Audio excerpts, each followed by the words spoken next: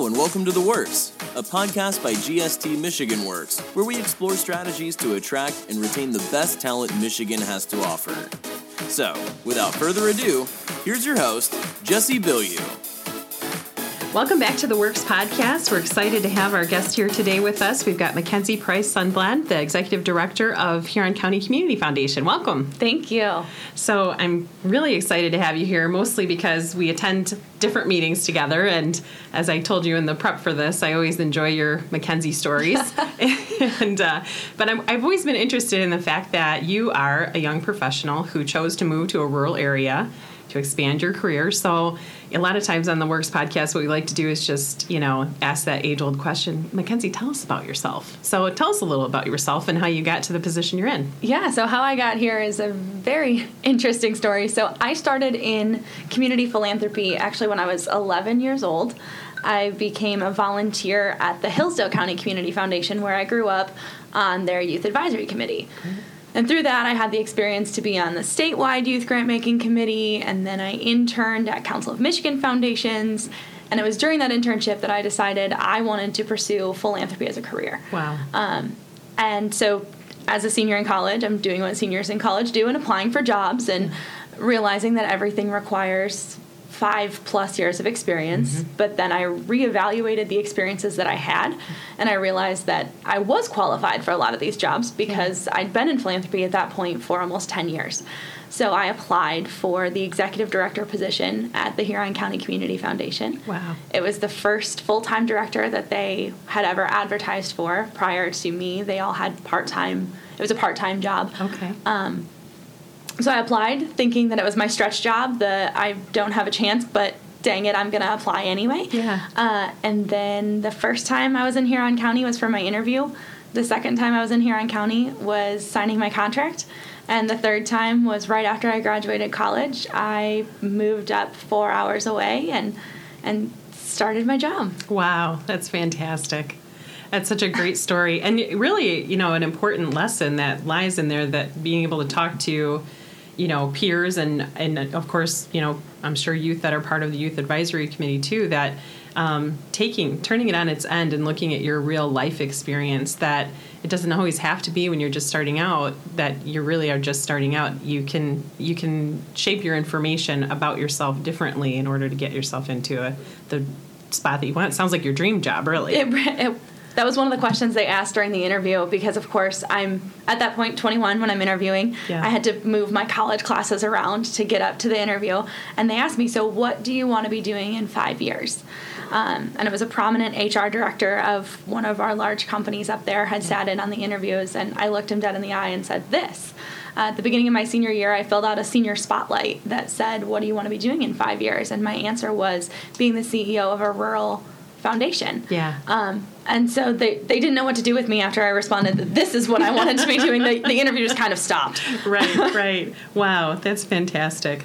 Well, I'm always excited to hear about the great things that you're doing up there. We talked a little bit about the Young Professionals Network, which is really cool. I had some of our staff go because sadly I was not young enough for it, but I got a lot of those complaints, Jesse. Peeked in the window a couple times. No, but I heard it was really that you have excellent turnout, and it sounds like it continues to be something that will grow. What does the future of that network look like? So it was something that obviously interested me professionally, moving up there completely by myself, knowing no one. Mm-hmm. But also, as I started having conversations with our local employers, they recognized that the faster we can get people that move to particularly rural areas ingrained in the community, have them get connections, have them know other folks, the higher the likelihood is that we're going to retain them, because that's one of the larger issues that we have specifically in a rural workforce when you're looking at those highly trained positions. Yeah. We're often a stopover, and they come here and they get their experience for 6 months and then they leave somewhere else. So our goal with the Young Professionals Network was really to enhance that retention rate by building a community and simultaneously showing the rest of the county that young professionals do live and thrive in the area. Yeah. So we're continuing to meet there. It's one of the projects that I really enjoy, both from a professional standpoint and also a personal standpoint. Yeah. So you kind of touched on briefly, and I know that recently the foundation updated their strategic plan, And so let's maybe talk a little bit about what the mission and vision and priorities are. And I know that talent retention is certainly top on the list. Talent retention is on the list. We did a huge strategic priorities process where we did focus groups with employers. We did one-on-one interviews with 25 different folks inside of Huron County that incorporated from education, agriculture, the community doer people, government, manufacturing. We kind of ran the gamut, and we asked them trends that they're seeing, positive and negative, and how we as a community foundation are uniquely positioned to address those. Just because we have the community base, but we also have the business base, and we're kind of in that nice middle zone to help collaborate. Yeah. So our 3 priority areas that came out of that were retaining and attracting a talented, trained workforce, which I know speaks to you. The second one is creating dynamic and vibrant communities, because we recognize that we want people to move here, so we want to create spaces where people want to live. And then the final one was cultivating an environment for business development. Many times, this is one of my favorite sayings is that talent doesn't discriminate geographically, but access to capital and resources often does. And so we really wanted to elevate our cottage businesses, our small business owners, our digital entrepreneurs that already exist in the county but don't necessarily see themselves as small businesses or see themselves as viable players in our economy. We wanted to provide them with the resources and start really building that culture to enhance that part of our existing economy. Absolutely. I was just in a conversation yesterday about developing new entrepreneurs and also supporting small businesses that, as you say, that's perfect, that they don't identify themselves as small businesses a lot of times, but need that support. And so many times I feel like, in the workforce system, a lot of times there's a lot of focus on big number jobs, right? Big corporations that are coming in. All those things are good. But, where we see a lot of success in many of our areas, not just rural areas, really across the board, is, what people always call them those onesie-twosies. But it's the businesses that need that person. They're just going to add one person. And they've been babying this business for maybe 3 or 5 years, and now they're finally ready to entrust somebody, to come in and work with them in their small family organization. And it's those positions I find so many times. I think there's sometimes a better chance at retention because they're tied in so closely. They're tied directly to a community, and they often spiral and snowball. So we've seen that with a few of the small businesses that we've had in our county that have kind of embraced being the small business as opposed to, this is just like my side hustle, which, we're the generation of side hustles, so I get it. But we've seen people that it started with one employee, and then once they had an extra person to devote time and energy to it, it continued to grow and continued to expand. So it starts as a onesie-twosie, but ends up as a 5Z, 6Z down the road. Right. And it just took that initial investment to wrap their mind around the fact that was indeed what they are, and kind of self-identifying as an entrepreneur. Right. And having those resources and supports that are readily available for them locally. Yes. A lot of times it seems like, well, sure, there's a system for that, or yes, that exists, but when you actually dive into it and actually try to walk in that person's shoes, I know that you've probably done that work where then you can identify where there are significant gaps and barriers to try to bring. Absolutely. Well, one of the really cool things that first of all, I was looking through your annual report, and I love looking at those because it is such a cool collection of so many different community members. It really is an embodiment of community and education.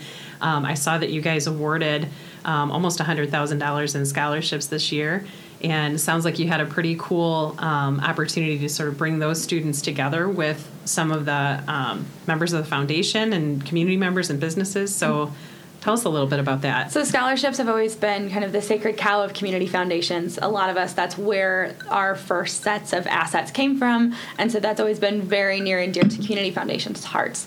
And so we didn't want to stop doing that by any means, but we wanted to make sure that the work we were doing with our scholarships was aligning with the rest of our priorities. So this priority of retaining and attracting a workforce naturally made us think, okay, we have this whole cohort of annual sponsors. And so these are businesses and corporations that support the Community Foundation's operations and become our partners through our work. So we wanted to connect them with our scholarship recipients, just because we're at about 50 scholarship recipients a year, receiving almost $100,000. Wow. And so if you're getting these folks that are getting medical scholarships. They're getting scholarships to go into advanced manufacturing or agriculture. And I have this whole group of employers that are saying, hey, I need an engineer. I need this. I need that. We wanted to create a space that they could all come together. So we hosted our first scholarship reception this spring, where we invited the students, recipients, and their families, along with the donor families that are making our scholarships possible, our foundation board of trustees, which are 13 of the most diverse and delightful people, and then, of course, our business community and these annual sponsors to start making the connections. Our goal is to eventually make that an even more robust relationship. I know a few of them did end up interning at one of our local companies this summer. We have one scholarship that's specifically for folks that are in med school.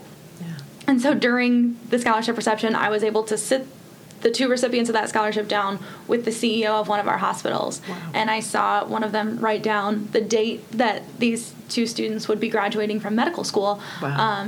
To work on getting them back to serving our local community. Amazing.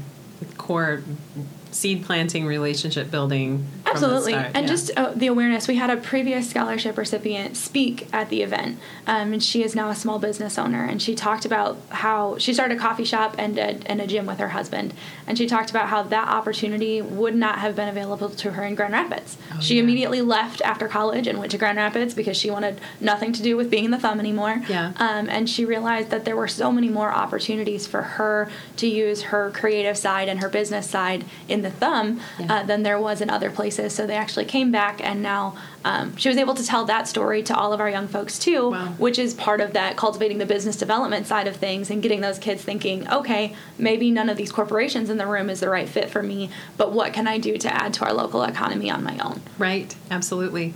And, I think I always love it when I hear a story like that. I mean, I think there's a lot of us that, went through that experience. I'm out of here. I'm leaving this small town.